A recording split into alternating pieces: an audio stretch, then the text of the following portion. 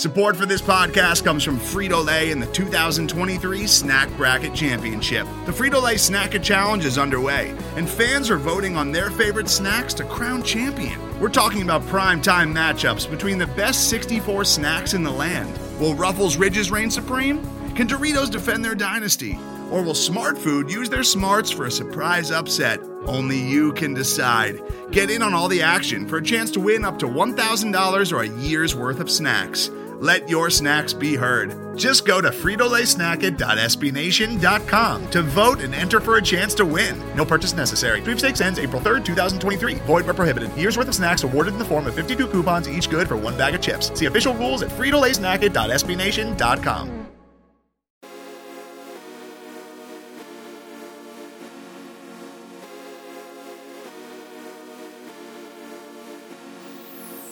You're listening to Alamo City Limits Podcast with Noah Magaro-George, the official San Antonio Spurs podcast of Pounding the Rock in SB Nation. Welcome back to Alamo City Limits. I'm your host, Noah Magaro-George, and today we're going to talk about the San Antonio Spurs at the 2021 Las Vegas Summer League. As you probably know by now, I was in Vegas to cover the Spurs from the 7th through the 13th, and I'm still a little jet-lagged, but now that I've got a full day of rest under my belt, I'm about ready to break down what I saw from San Antonio Summer League roster, starting with the star of the show, Tre Jones. The Spurs' 2020 second-rounder has exploded onto the scene in Vegas to put his name on the map as a Summer League MVP candidate. And more than that, Tre has made a legitimate case to be San Antonio's full-time backup point guard. As of recording this, Jones is the second leading scorer in Vegas, averaging 24.3 points, 5 rebounds, and 6.7 assists per game on 51, 33, 89 shooting splits.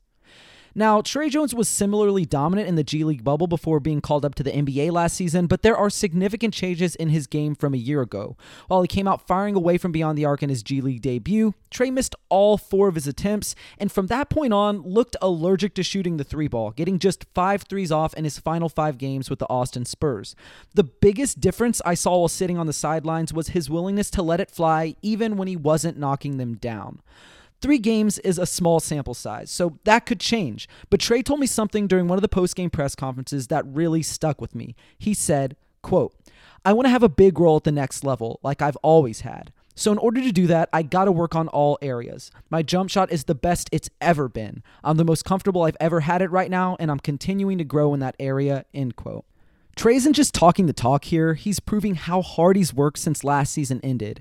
Not only is Jones clearly more comfortable in catch-and-shoot situations from three-point land, but he's made noticeable strides shooting off the dribble from mid-range. He showed flashes of improvement to his in-between game against the Timberwolves and Bulls, and he showed an expansive arsenal versus the Hornets.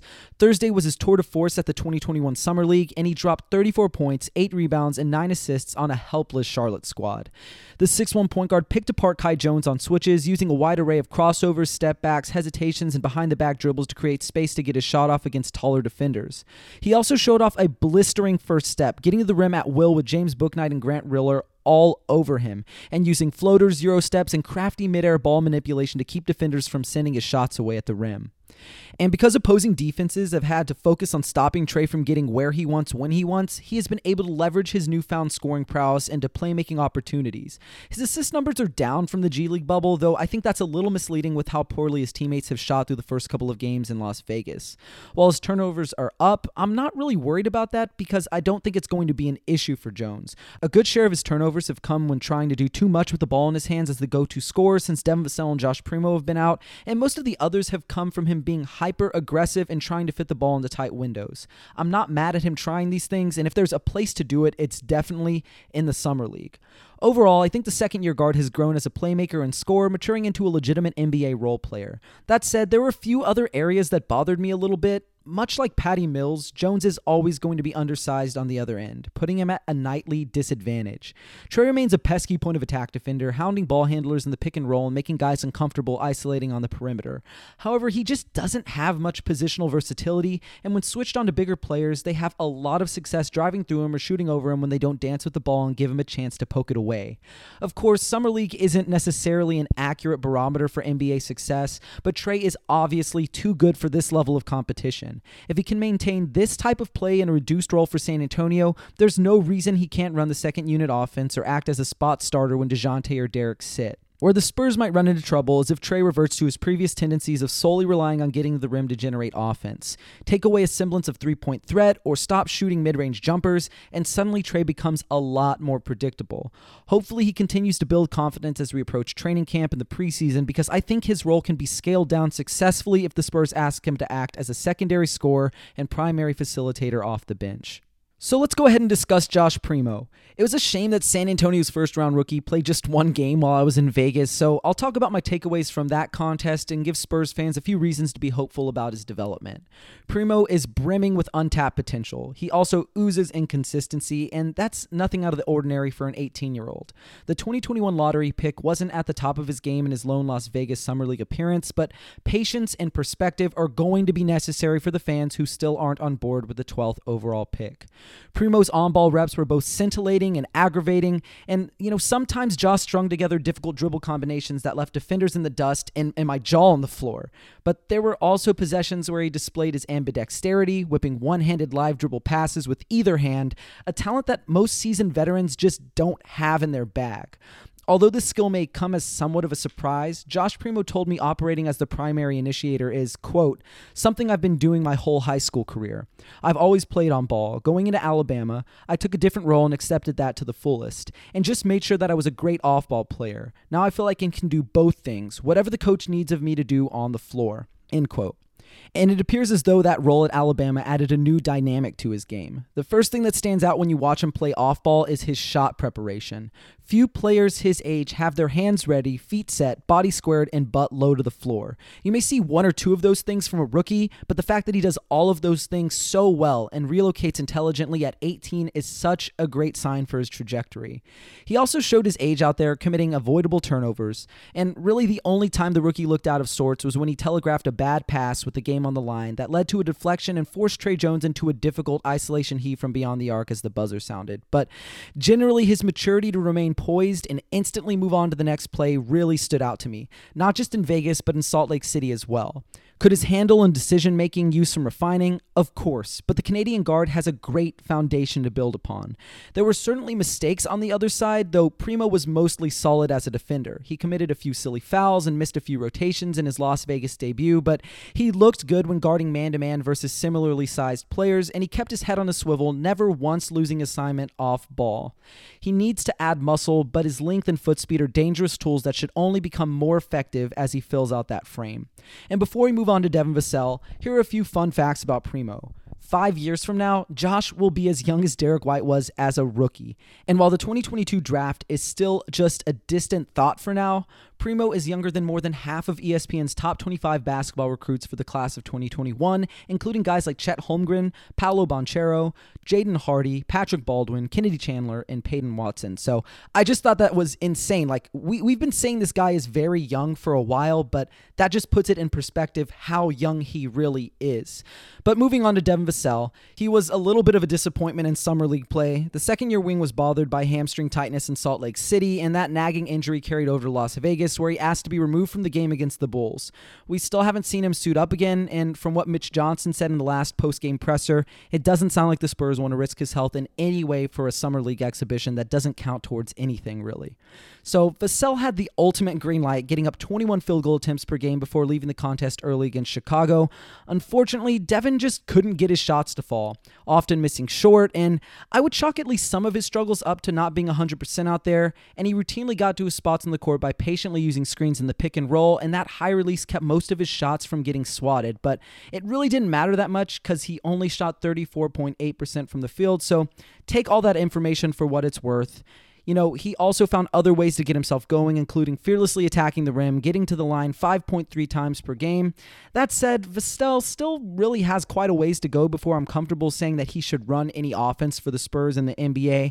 He wasn't really the best decision maker with the ball in his hands, and he wasn't much of a creator for his teammates either. And as encouraging as it was to see the 11th overall pick generate unassisted buckets, head coach Mitch Johnson pretty much echoed my sentiments after the Timberwolves game, saying, quote, he missed some shots early and was a little out of rhythm as well. He's still trying to evolve into becoming comfortable handling the ball in the pick and roll, doing things off the dribble, end quote. Despite some of my criticisms, I was mostly encouraged by what I saw from Devin, and I think he'll look worlds better when fully healthy. Considering this was probably his first time being a go-to scorer since he was in high school, Vassell looked pretty poised when asked to create for himself, and that comfortability bodes well for his on-ball development long-term. He flashed some impressive turnarounds off the bounce, and his activity without the ball was solid, so it'll be interesting to see if Coach Pop runs more DHOs to get him shooting a higher volume of movement threes going forward. Although he looked a step slow defensively, especially man-to-man, Vassell was still better on that end than almost anyone he shared the floor with. His awareness and anticipation are insane, and combined with his length and athleticism, the Florida State product was good for forcing at least one turnover per game, converting defense into easy fast break offense.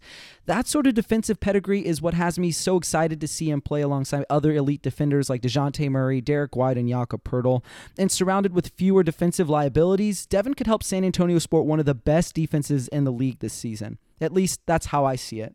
And the last player we'll discuss in depth is 2021 second-rounder Joe Wieskamp, who started slow but gradually built some momentum from his previous games to record his best summer league outing with 17 points versus the Hornets. You know, much like Primo, Wieskamp has excellent shot prep and moves well without the ball. He showed a strong understanding of how to use screens to get himself open and knock down a handful of movement jumpers and catch-and-shoot triples. He also continued to make timely cuts both in the half-court and in transition, which got him a few uncontested looks at the rim. However, unlike the rest of the players we've talked about up to this point, Joe doesn't look comfortable at all operating with the ball in his hands. He looked out of place when asked to create his own offense, and when he tried to take defenders off the bounce, they often cut him off before he could get to his destination, forcing him to retreat back to the perimeter or kill his dribble prematurely. Thankfully, that won't really be much of a problem as Wieskamp doesn't project to do much self-creation in the NBA. And while that won't be his role, it's always nice to see players getting a chance to play outside of their comfort zone in Summer League, which is exactly the place they should be doing such a thing. Joe told reporters, quote, "Summer League is all about learning, and I feel like I'm learning something new every single day. I'm feeling more and more comfortable with each game," end quote. And it's great that Joe also understands that making the transition to the next level from college is a huge process. The 6'7" swingman is a great positional rebounder, and though he doesn't create open looks for his teammates often, he keeps the ball swinging within the flow of the offense, which can ultimately lead to better shots for the Spurs. Still, there are a few things that concern me when it comes to the former Iowa Hawkeye. Like, despite his size, Wieskamp doesn't possess much defensive versatility, and his lack of awareness led to several backdoor cuts for opponents. Joe notched the 4th fastest shuttle time and a 42-inch vertical at the NBA Draft Combine, so theoretically he should have the tools to become better on this end. Yet for all his incredible measurements, his athleticism hasn't really appeared to be all that functional out there. Summer League teams have gone at Wieskamp, and he hasn't had the lateral mobility or foot speed to recover when beat on drives. Even when slower guys couldn't get past him, they didn't have much trouble driving through his somewhat slender frame. Those issues, coupled with several missed rotations and miscommunications, tell me the 21-year-old rookie has plenty of work to do before becoming a serviceable defender. But let's close out the Wieskamp discussion by focusing on one of his greatest strengths. His three-point jumper looks buttery smooth, and while the motion is relatively slow when compared to the league's premier sharpshooters, his release is high enough to give him the extra time he needs to get his shot off. If Joe gets to spend an extended period with assistant coach Chip England, San Antonio could have a lethal floor spacer on their payroll sometime soon. But we'll go ahead and close things out with a mailbag portion of about 6 or 7 questions. I don't really want this episode to run too long, so let's start with @BroSpurs, who asks, given what we've seen in a handful of Summer League games, was 11 still a reach for Primo or the right spot? Actually, I think Primo was drafted 12th, so I know I'm being a little bit too literal, but getting more on topic, no, I don't really think we're going to know whether or not Primo was a reach until, 2-3 years down the line. He's 18 years old. He probably won't play that much for the Spurs this season. He'll probably spend a good amount of his first year in the NBA playing for the Austin Spurs, up I-35. I really don't think that we're going to know this anytime soon.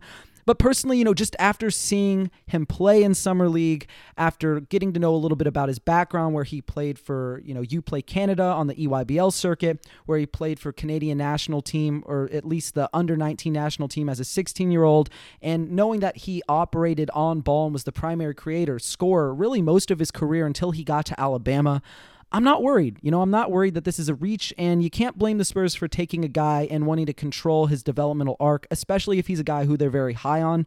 He's got hands that are huge. I mean, his hands are the same size as Tre Jones' hands, a guy who's nearly 7 feet tall. I really wouldn't be all that surprised if he continues to grow. So I like the pick. I wasn't immediately in love with the pick. I'm still learning to love this pick, but I'm very optimistic about what he can do moving forward. But moving on to the next question from Twitter, at Bryce Hendrick14 asks, do you think there's anyone on the Summer League squad not currently rostered you'd like to see on at least a two-way contract? And, honestly, I do think Joe Wieskamp and Keita Bates-Diop are going to be the two guys who are on those contracts. Now, maybe they've seen enough from Keita Bates-Diop and they say, hey, we're moving on. We'd like to see what Malik Newman can do, or what Jalen Morris can do, or maybe even Nate Renfro. But honestly, I do think that those are the two guys who are going to be back. But if I had to pick two guys who weren't the guys who I already mentioned, then it would definitely be, Malik Newman and Nate Renfro. So I like those two guys a lot. I'll probably talk about them a little bit more. I know that we have other questions sort of relating to that. So we'll move on to the next question from Twitter, at AustinWN7 asks, will Daquan Jeffries get a training camp deal? He may get like an Exhibit 10 deal and he'll be part of the training camp roster and he'll play in the preseason, but honestly, I don't really think he's going to be playing all that much with San Antonio's roster. He's shown some interesting flashes here and there in Summer League, being able to shoot just a little bit, being able to drive. He's really strong. He's a good on-ball defender, but at the end of the day, I just don't see him being a part of this roster going into next season. So for that reason, probably not. But we'll move on to the next question, which is from Sean Tai Ton Fan. And they ask, do you think the solid Summer League players like Malik Newman or Jalen Morris will stick around on two-way contracts for the Austin Spurs? Now, that's a good question. So not that the other questions haven't been good. All the questions have been good. But the way that you ask that question, not just giving me two-way contracts, but also offering me the Austin Spurs, which to me seems more realistic. Like, I do think someone like Malik Newman or Nate Renfro or even somebody like Jalen Morris ends up playing in the NBA at some point. But right now, they're probably the end of the bench. You may be able to get them onto your Austin Spurs roster. I don't know how much those contracts are worth, but they're probably not going to be the two-way guys. Again, the two-way guys for me are Joe Wieskamp and Keita Bates-Diop, and I don't really think that the Spurs are going to go in a different direction than that. Maybe they do. That would surprise me a little bit, but for now, those would be my guys for that answer. And we'll move on to someone I know very well, Ty Yeager, at the Ty Yeager. He asks, favorite Spurs player in Summer League outside of the 4 draft-picked players? And I'm really excited to answer this question. He's a guy who I've been very high on. I'm not going to say that he's going to be, a spectacular NBA player, but I do think that Nate Renfro is an NBA player. Now, the biggest knock on him is he can't shoot. I believe he shot 19% from 3 in the G League bubble last year. I think he also only shot about 41% from the free throw line. We also saw him airball a free throw at Summer League. But those things don't worry me that much. Like, if the Spurs have shooters like Doug McDermott, Derek White, Lonnie Walker, Bryn Forbes, those guys out there, you can sort of afford to have at least one guy who doesn't shoot, as long as that guy does a lot of things well. And thankfully for Nate Renfro, he does a lot of things well. He passes the ball really well. He cuts really well off ball. He's a lob target. He's also a very good defender. He's a little skinny. He's a little undersized if you play him at the center like he's been playing for the Spurs at Summer League. But I think he's a pretty good positional defender, 3 and 4. He may even be able to slide down and guard 2, maybe 1 in a pinch. He's got great athleticism. He moves pretty well. And overall, he's just a player who he just is so good at the game of basketball that it's hard for me to see him not eventually getting a shot to play in the NBA. So he is my favorite guy, Nate Renfro. If you even go look at his numbers that he posted in the G League last season, like, those numbers will probably surprise you a little bit. And I know I talked about his shooting percentages not really being all that good, and that's definitely a fair thing to talk about when you're talking about somebody who's in the modern pace and space NBA, but we're going to go ahead and just read off some of his numbers from the G League. You look at it, 4.4 points per game. That's nothing special for 25 minutes per game, but it's the rest of the entire package. It's the 6 rebounds. It's the 4 assists. It's the 1.5 steals. It's the 2 blocks on just 1.5 turnovers. Like, this guy, to me, is just too talented to not be in the NBA. I got a chance to see him play my alma mater, the University of North Texas, when they were in the CBI against the University of San Francisco, and I genuinely believe the injury that he suffered leading up to the draft process is what kept him from getting drafted, but I wouldn't be surprised to see him on an NBA roster at some point. I know we've taken quite a bit of time with this question, so I'll move on to the next one from @AngelGuti3. On Twitter, they ask, how did the other rookies look in Salt Lake that were mocked to the Spurs? Specifically, Jalen Johnson, Tre Jones, Moody, Şengün, etc. So I'll talk about the guys you listed. I don't want to go too in depth about the other guys, but Jalen Johnson has looked phenomenal. He was a guy who was 8th on my big board. I thought he was going to be just fine in the NBA. Of course, there are questions, but there's questions for everybody. Once you get outside of that top 3, top 4 range, you're just making bets. Even at the 3-4 range, you may be making bets on somebody who does not end up working out. So Jalen Johnson, with his physicality, his athleticism, his defensive IQ, his defensive versatility, his feel for the game as a passer, especially in transition. I never had to worry about Jalen Johnson, and he has looked phenomenal with the Hawks. I don't know his exact per-game averages, but I think it's something like 20, 10, and 3. Looks really solid out there. Makes some really just jaw-dropping plays. Been really, really good. Moses Moody has also been very solid. He's not shooting too well, I think just about 40% from the field, but he's shooting over 40% from 3. He's a solid defender. He moves well without the ball, and I think he's probably asked to do a little bit too much for the Golden State Warriors as like a primary option at times, so I wouldn't be worried about that in the NBA, especially playing next to guys like Draymond Green, Steph Curry, Klay Thompson, Andrew Wiggins. Like, the list goes on for that team. It's sort of an embarrassment of riches for them, and I think Moody is going to be just fine. Şengün, again, a guy who dominated maybe the second, third best domestic league outside of the NBA as an 18-year-old. What did we think he was going to do in Summer League? Like, this is exactly what we expected. He's going to dominate Summer League competition. This is nowhere near what he was facing last season, and great. Looked really great out there. I don't know if it's going to translate to the NBA against longer, better athletes with better feel for the game who've been more experienced than he is, but he looks really solid, and I think he's going to be just fine in the NBA. As for Tre Jones, he was part of the last game that I was in attendance for in Summer League in Las Vegas, and I'll tell you this much. When he's at his best, he looks like a generational talent, a future superstar, an all-star right now. He dunked all over Nate Renfro. He was able to get to the rim. He made some really incredible defensive plays while he was in Las Vegas. But the thing is, when he's at his worst, he doesn't really look all that playable out there. Like, he's not shooting good percentages. He's fouling a lot. He's not really scoring very much. He's rebounding at a really good rate. He's a better athlete than pretty much everybody at Summer League. But in the NBA, that's not going to matter that much. In the NBA, you're going to have to be able to play basketball. And one of the things I mentioned during the pre-draft process is, look, this guy is a project. He may get minutes right away. He may play right away, but do not expect productivity. And we haven't really seen that productivity even in this Summer League setting. So, I don't want to say that the Spurs made the right pick. Nobody knows that. We won't know that for a few years, but I'm definitely happy with the Josh Primo pick. I think that they were fine either way. Would Tre Jones have been nice? Would he have been a project that would have been worthy of working on for a few years? Sure. But I think at the end of the day, the Spurs liked their guy. You can't blame them for who they took, what they think of him, and if he ends up working out in a few years, they're going to look like geniuses. So we'll just have to wait until then to learn, and we'll move on to the very final question from @Srivatso R06. They ask, who among the Summer League squad do you think can be a legit part of our rotation this year, given that Pop doesn't usually trust rookies with a lot of minutes? So obviously Devin Vassell and Tre Jones are not rookies, and really Devin Vassell was the only guy who played for San Antonio. I know Tre Jones got into a few games last year, but really, Vassell had a pretty consistent role in terms of minutes, not necessarily his role on the court, but just getting minutes consistently. There were games he sat out once Derek White came back, but he was good enough, at least in Pop's eyes, to play him the most minutes per game of any rookie since Kawhi Leonard. And that's not saying he's going to be Kawhi Leonard, but we certainly know that he showed off some self-creation potential. We know what he is on the defensive end. He could probably get even better on both ends. So Devin Vassell is the first guy who we're going to talk about. He's the guy who should be getting more minutes, more shots, a higher volume of touches within this offense, probably with the second unit, maybe with the first if he ends up unseating somebody in the starting lineup. But Devin Vassell, for sure, should be getting more minutes this year. And then we'll move on to Tre Jones, and we won't stick with him too long because we've talked about him pretty extensively at the beginning.